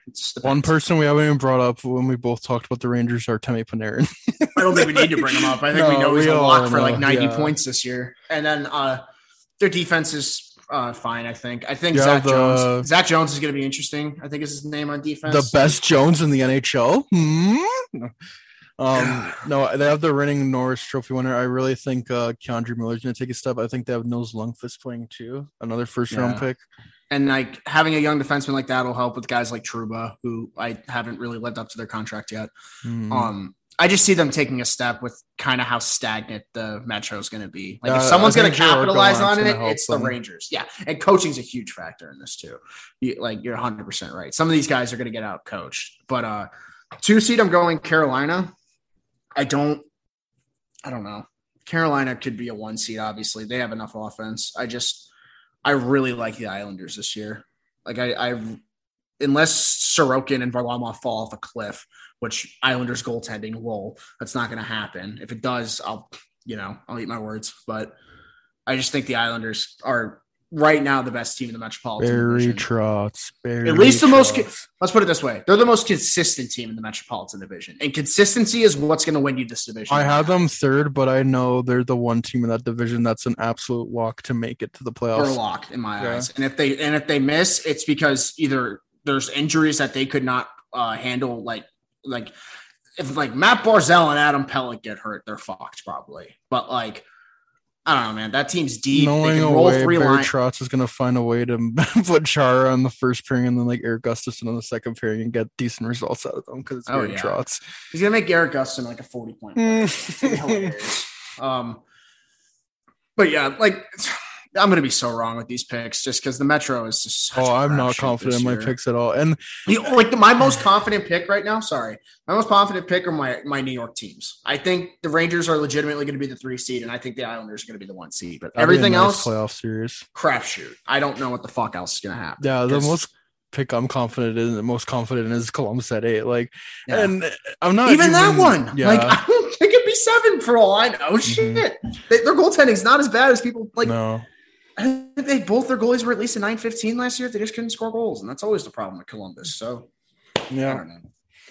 I can't wait to be so wrong about Washington and their President's Trophy winner. No, it wouldn't surprise me if they go. The thing is, there's such a range, but the points, it's gonna be so thin. I have Philadelphia. Matter. I have Philadelphia at 7, but I'm not saying they're a shit team. They could get 90 points. That's how close that division is.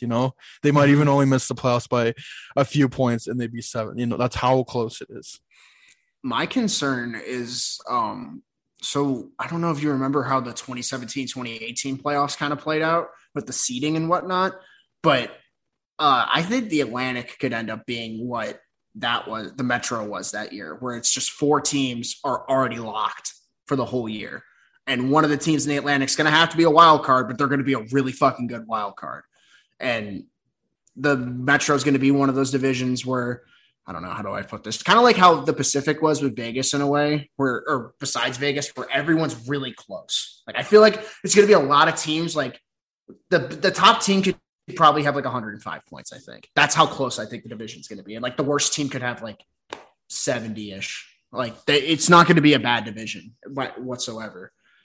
What we were saying with other divisions, we have Arizona in our division that should be penciled in as a win every time. There's Buffalo in the Atlantic, and then there's Anaheim in the Pacific. Exactly. There's teams you could pencil in wins for, and I don't think you can pencil in wins for a single team in the Atlanta or the Metro. No, you're going to have to play your best game every night. Win. I don't think Columbus is going to be great, but it's not an easy win. Columbus is still going to give a shit. I don't think Patrick Laine is going to be as bad as he was last year. Patrick Laine should be glued to Jacob Voracek, and it looks like that's what they're doing right now. Excuse me. That's what they're doing right now. I don't know. Yeah, this division is just going to be a shit show. I can't wait to be so wrong about these. So I have a wild card coming out of each division. So I don't think Pittsburgh makes the playoffs, but that's only because all the injuries they have. But I know Crosby's going to come back and get 2 points per game because that's usually how it works. So I'm ready to eat crow on that. Yeah, I'd probably have one of Pittsburgh, Washington, or Philly getting that wild card spot though. I just don't know which one it's going to be. Well, Washington, like I said, Washington, if Backstrom's not out that long, they'll be fine. And if Samsonov can prove he's the guy, they'll be fine. But Pittsburgh. A lot of ifs with a lot of these teams. Pittsburgh, can you get goaltending? Philly, can you get goaltending? Washington, can your defense stop having mental lapses that cost you hockey games? Like, there's a lot of these ifs that have to happen can the Rangers actually, be a consistent defensive team that can win night in, night out? Like, there's the only two teams that I feel like there's no, like, even Carolina, there's a couple ifs. Like, how are you going to replace Dougie Hamilton on that back end? Like, I still don't, and you lost Jake Bean, who could have been a guy as like a 5'6". Like, they lost Nedeljkovic, who for my money is better than Anderson and Raanta. Goaltending is the biggest concern with Carolina. They got Anderson and Raanta, two of the biggest injury problems. I know. I was going to say, not even that they're bad. It's just they get injured so often. And who's their third goalie? I gotta look up something up. When was the last time Raanta played 30 games in an NHL season? Oh man, I don't even. Has he ever played 30 in a season? I'm genuinely curious because I love at least Antti Raanta is a great goaltender when he's healthy. It's just health has always been a concern with him. He's like the Andre Kasha of goalies. Honestly, just okay. He played 33 games in Arizona the year before, but and then he's only played more than 30 games, more than 32 games twice.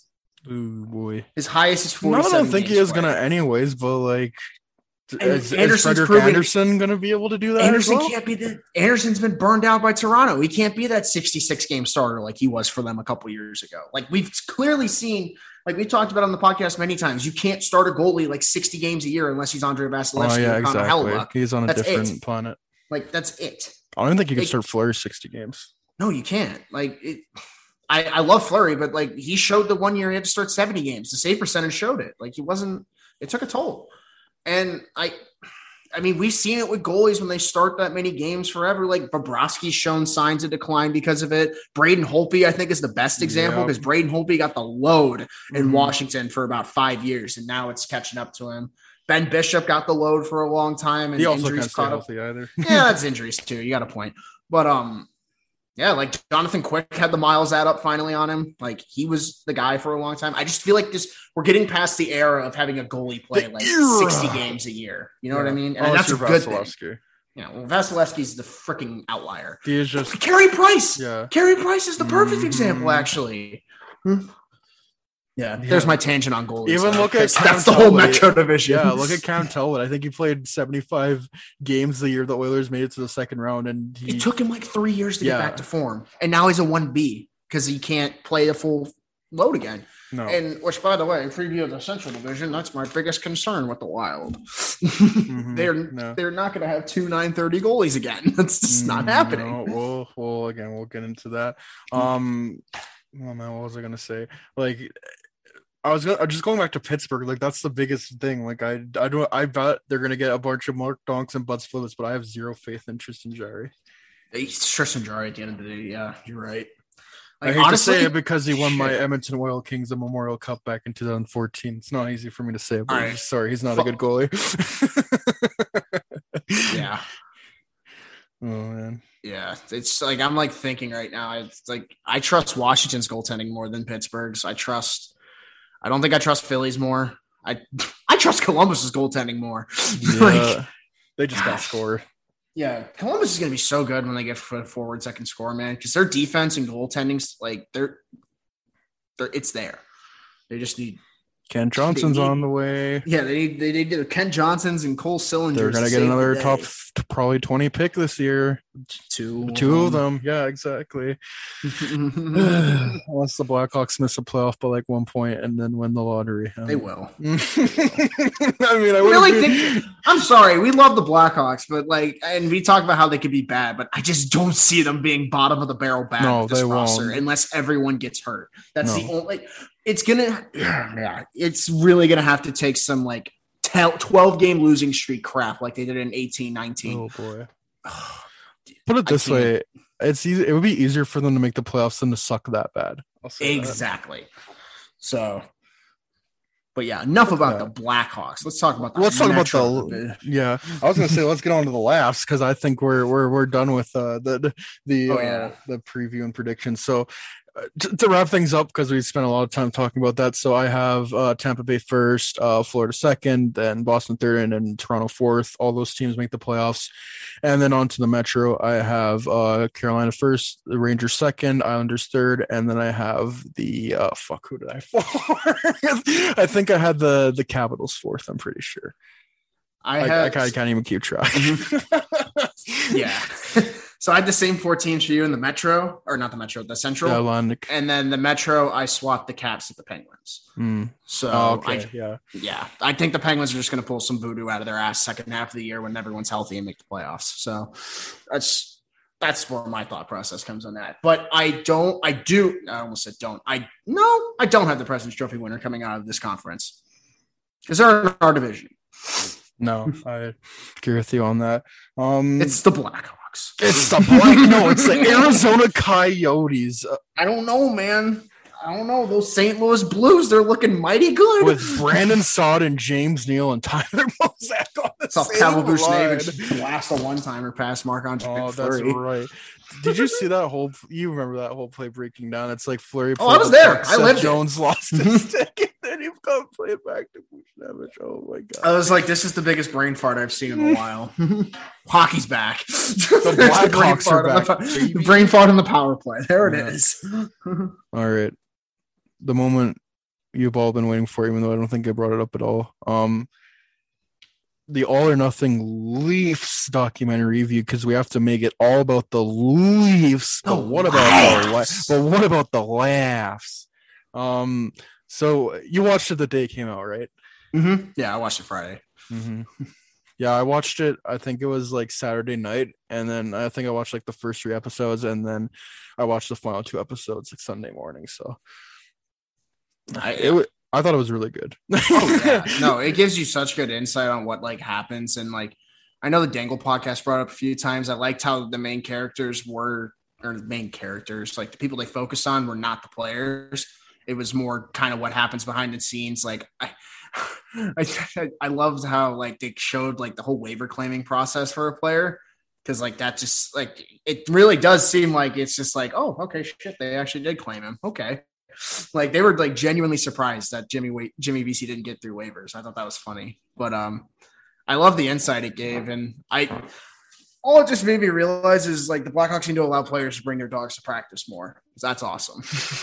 Austin Matthews' dog is adorable. It's so funny because we think of we just think being a GM was so easy because I think most of us are playing like NHL 21, soon to be 22, and it's just like, oh yeah, but it's not as easy as that. Like I think I might like just even as an outside person who's not a general manager, I'd be like, oh, let's just trade a guy. But watching that, it's like that must be so fucking hard. Like Kyle Dubas has such a tough job. Sheldon Keefe has such a tough job. Like it really changed my perspective on Sheldon Keefe because I don't really know much about him, but like oh man, like there was some. Sheldon Keefe doesn't take bullshit. No, he does. Like the speeches, like got me motivated and like pumped up. Like this, like like this guy, he knows what he's doing. It's just, it sucks because I felt bad when they lost. Like you brought it up before we started the show. Jack Campbell, that was so fucking tough seeing him crying when they lost. And again, it's an outsider's perspective. So like when you're watching Toronto versus Montreal, you're probably just thinking, ha, Toronto lost again. But then you just look at the inside of the room. Like most of these guys are very likable guys and they tried their hardest, but well, most of them did. Anyways, we won't name names or anything, but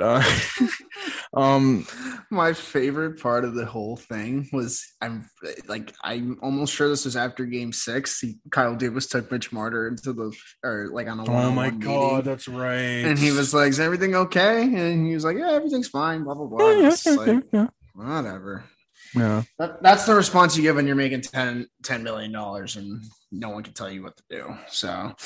I also thought it was like the first episode where Matthews went under Keefe or like basically talked shit about what Keefe did against Matthews and McDavid or not Matthews. Yeah, I remember that. Yeah. And then Keefe just fucking calls them all out in the locker room. He's like, anybody else? It's just like, I mean, I mean, Austin wasn't wrong. Clearly, you can't just sit back against McDavid. The Hawks have tried that 1,000 times. But, what are you talking about? We beat them in the qualifying round. Oh man, but it really opens your eyes just to how locker room gels too, and how certain aspects of a team are so important. Like, I don't think people will like be like, oh, well, the analytics for Joe Thornton and Wayne Simmons are terrible. And it's like, I promise you, if this team didn't have Wayne Simmons, they probably wouldn't give a shit most nights. Like, Wayne Simmons is the guy who's going to bite them, like nip them in the butt when they need it, and fucking actually get some energy on that bench. Because I think it showed a lot in that. And that's wasn't the first game they were down to Montreal, and then Simmons got in a fight, and they come back and win. Mm-hmm. And it just shows like, and I'm saying like it shows when they're in the locker room and they're just like down, like their top players aren't big voices, and you need big voices in the locker room sometimes to rally the team up. And Tavares does his best at it, but he's a lead by example. He's not going to yell. Exactly. Like, he's just not that kind of person. You don't see guys like Matthews and Marner. Like, this is why, like, for the longest time, I never understood why Morgan Riley is not the captain, because it seems like Morgan Riley is the most vocal guy on that team at times. Even someone like Jake Muzzin was more vocal than Jake Muzzin Jake Muzzin was really vocal. Like, Jason Spezza is another. Yeah, I was going to bring that up. Jason Spezza doesn't surprise me one fucking bit. No, Toronto doesn't deserve him. At least that team doesn't deserve him. They're so lucky. Jason Spezza loves him in Toronto. Oh my god, that dude could go win a cup in Tampa if he wanted to, like in a heartbeat. And he's not even a bad player. Like, he was on a 40-point pace this year. I think. No, he was like the last 2 years or something. I'm pretty sure per 60, he was like one of the best point scorers in the NHL. Yeah, it's Jason Spezza is still good at hockey. Who would have thought? But yeah, I love the show. I hope they do this with another team this year. I was gonna say I wish they do this more. It was so interesting to see all the insight, and not even just like, yeah, there's a GM and there's the head coach, there's all the players, but not just that, like the families, like the trainers, like the goaltender. I remember there was one scene with the goalie coach where I'm pretty sure it was Campbell. He had like a really bad game, or it was Anderson, one of the two, and Keefe was like, we need a fucking save there. And then I think it was the goaltending coach, and it's like, yeah, but he went off of Dermot's pants, like, or whatever. And then he's like, and then Sheldon Keefe goes right up. He's like, oh, fuck off. Like, there's so much tension, but they all want to win so bad. And yeah, I'm curious how many, I didn't mean to cut you off, but like, I'm curious how many more times that conversation specifically came up with the Leafs this year. Because like I said earlier, the Leafs were not a bad defensive team last year. They were very good at suppressing shots 5-on-5, so much to the point that they were letting up like 20 shots a night. So when Anderson would let in like 3 goals, and like everyone would be like, why the fuck can't you make that save? It's like, okay, it was a 2-on-1, and he's been like, this is all he's seen for the last 8 minutes. I don't know, like. It's almost like the Stanley Cup final a couple years ago where Pekka Rinne didn't face a shot for the entire period. And then first shot he saw, he let in. That kind of thing. Or like, oh, yeah, well, you got to make those saves. And it's like, well, when the only goals he's letting up are like legitimate high danger chances. Like, obviously Anderson later in the year, that was a different story when he was just letting everything in. But like early on in the year when they were crapping on him, I was just like, guys, it's a 2-on-1 with fucking McDavid. Like, you can only do so much at some point. What do you want him to do? Like, the other team gets paid to be good at hockey too sometimes. That's just the way it is. But yeah, I like the like you said, the back and forth with the coaches was really good. I really like that. No, I wish they would do this more, but it was so nice to see it. So refreshing to see it. But it just feels like NHL teams are like, no, we don't want. And I can understand it. Like, I wouldn't want a camera like just being stuck in like into my personal life and then my personal matters like all the time. I'm private, very private person. I would not like that at all. But it shows the pressures of in Toronto. Like, when you fail, you like, it's a horrific fail. But the city fails. Almost. Yeah, but when they're gonna win, it's gonna be next level shit. Because yeah, it's over a half century drought, and all the demons will be erased, and all that history. Well, it won't be erased, but like, it'll be forgotten about if you win that one cup. And yeah, that's the thing with big cities, and I've talked about this with friends all the time. With at least like cities like New York and Chicago and stuff. When you win in these cities, you will be loved forever. That is the thing. Your statues built for you. Exactly. When you like it is, there's not a doubt in my mind Taves and Kane are going to have statues built for them when they retire. Like they're on Kane's on pace to be the best Blackhawk of all time. And this city is on a whole other, like you can ask anyone. They might even be Blackhawk fans that much in this city. Ask anyone who the best athlete in the city is, they're going to say Patrick Kane every fucking time. Every fucking time. Because they know championships talk. Championships talk, and that's the Blackhawks could do a shit all for the next few years, and they're still going to go down as the greatest of all time in that city. Yeah. And that's a city that's had Michael Jordan as well. And like there's a reason no one like my dad doesn't watch the Bulls anymore because he can't watch them after Jordan. Like after like you can have that level of greatness on a team to where you can't look at the team the same after that. Because that's the best they've been. But the problem with the Leafs is they just can't get over that hump. And it's 100% mentally after watching this show. Oh, I used to think it was mentally. It's 100% mentally after watching this show. These guys just need, like, you could tell in, like, game 5, they were already in their head.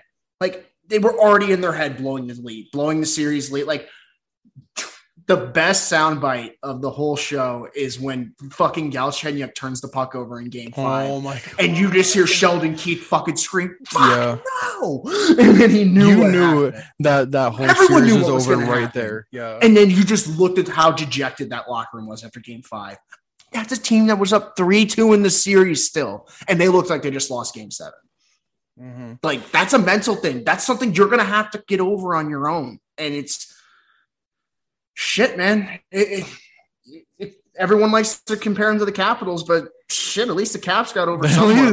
And they at least got past the first round. And then they ended up winning. Like, but and they had the excuse of playing fucking Sidney Crosby half the time. You had to face every year they faced Pittsburgh in the second round. They would either take them to a game 6 or 7, and they would go on to win. Or the Rangers when they were really fucking good too. That was literally all they used to face, and they would take them to the brink every time. And yeah, sometimes they would let up a 5-1 game, but like the Caps lost heartbreakers to lose in those rounds. Like they should have won those games. Like overtime, it's bounces at that point.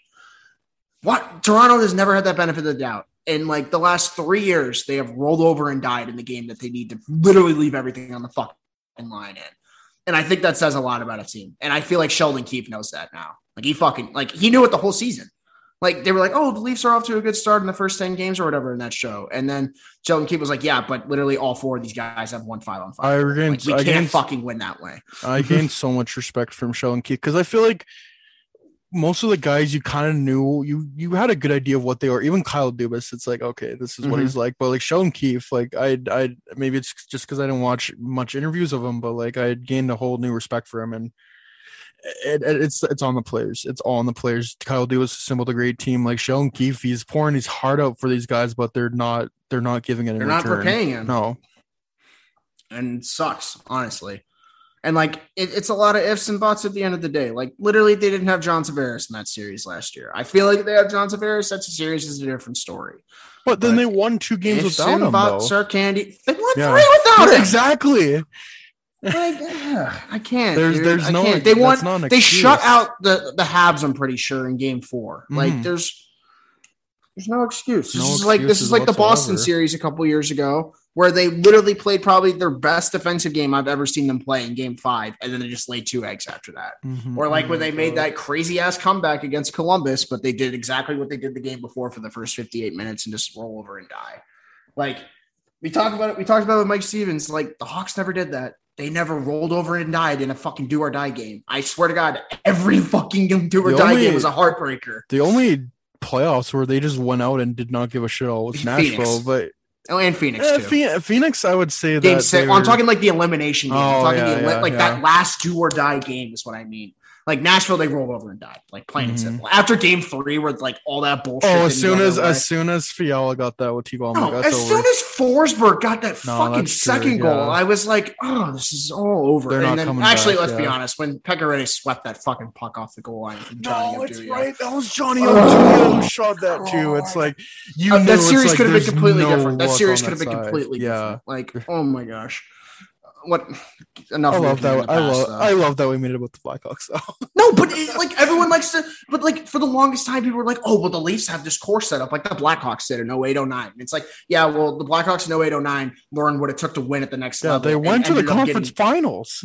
They lost to Detroit. There's no comparison here anymore. We're a powerhouse then. Like, it says a lot about a team how much they play in that last game. Like how much they put into, like, the Leafs have rolled over and died the last 3 years in the game that it's mattered most. And I can't. They had 3 chances to do it. And it wouldn't even matter if they lost 5 and 6 and then won 7. Won, you finally exercised the team wins, but you didn't. You lost 3 in a row to the Montreal Canadiens. Yeah, you just can't stress it enough. And it's not even just you lost 3 in a row. You rolled over and died in Game 7. Like, they did that in Game 7 against Boston. They did that in Game 5 against Columbus. Like, I just can't stress it enough. That shit sticks with you, and you can't get rid of shit like that. That's all meant. What's the thing that Adam Wilde said? It would have been less noteworthy had they got swept because the way the Leafs lose is like no other. Honestly, I feel like the Leafs at this point would have taken an overtime loss over this shit. Because at least that shows your team at least tried to play a full 60. Like, I don't know, man. All I know is that if the Hawks were up let's put it this way. If it was like Game 7 against the Blues a couple years ago and the Hawks lost 5-0, I don't even know what I'd say. Like, honestly. Like, that would make no sense in my eyes. And the Hawks, at least they'll put everything on the line when they lose. And that's all I'm going to say. But how, like, that's the thing with hockey. It's like that series was so fucking close. Like, that could have gone to Chicago so easily. Mm-hmm. But like Toronto, like they're just flat out losing. Like they're not even trying. It's not. Like, we brought this up so many times. I feel so bad for Nick Foligno too. He was struggling with that injury, and you could tell. Mm-hmm. Like it was, and I feel bad because like God, the fans were giving him hell when he was here. And like, you know what the best part about that was actually hearing the trade deadline talk because they said 4 teams are willing to give up a first round pick for Nick Foligno. So if any Leafs fan was like, "That's bullshit. No one would give up a first for Foligno." Well, apparently 4 teams are willing. Like that should tell you a lot about how the trade market works in the NHL.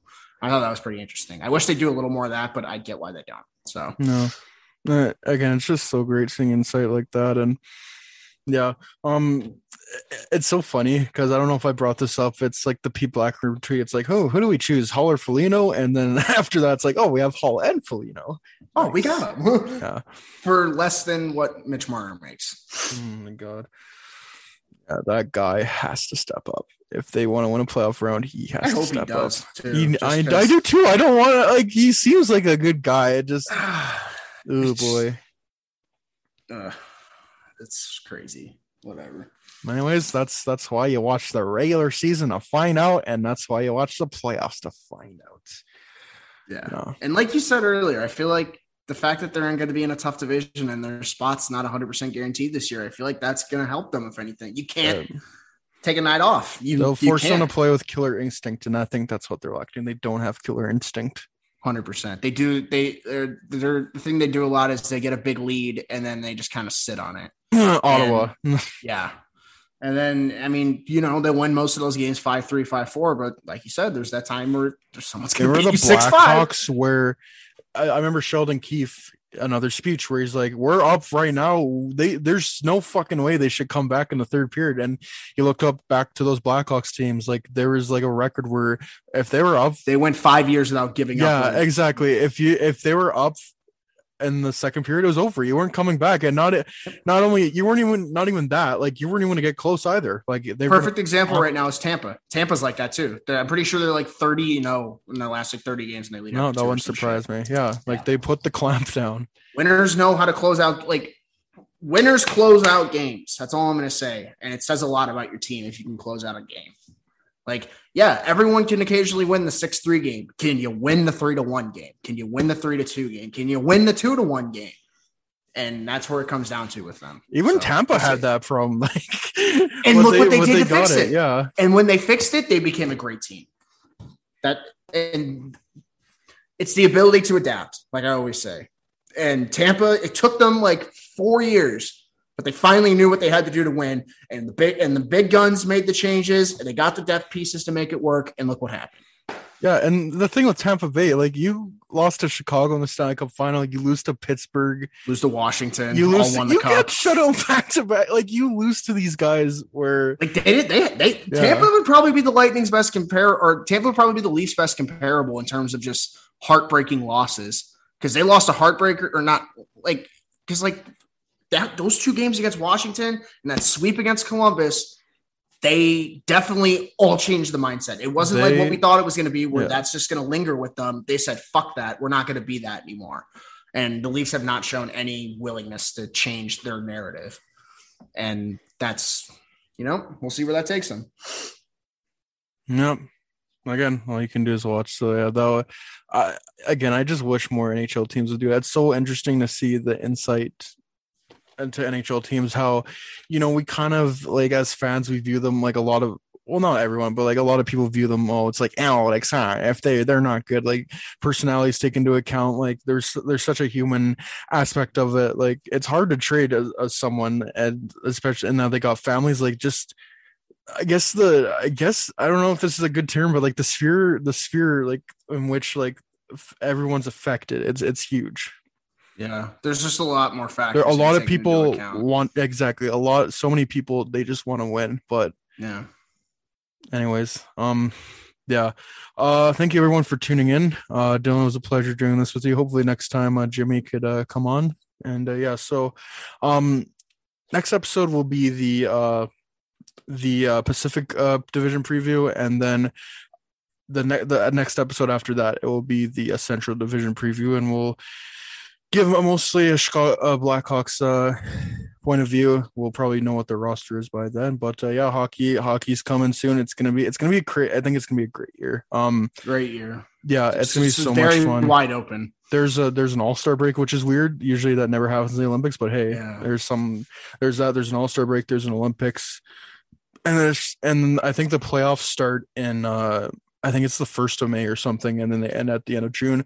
Then it's free agency and draft. Like it's gonna fly by, but I think it's gonna be so much fun. And the Blackhawks 100%. Are gonna be competitive this year for once or for a while. God, I hope so. I do too. But again, play like you did in the first period tonight. Every night, you'll be good. Yeah, hopefully, and work on the penalty kill. That'll help. But hope you all are doing well, staying safe, and again, we're recording this Monday night. Like it's 12 where you are right now, right? So yeah, so this will be up Tuesday morning. So hope you all enjoy your Tuesday out. Peace out.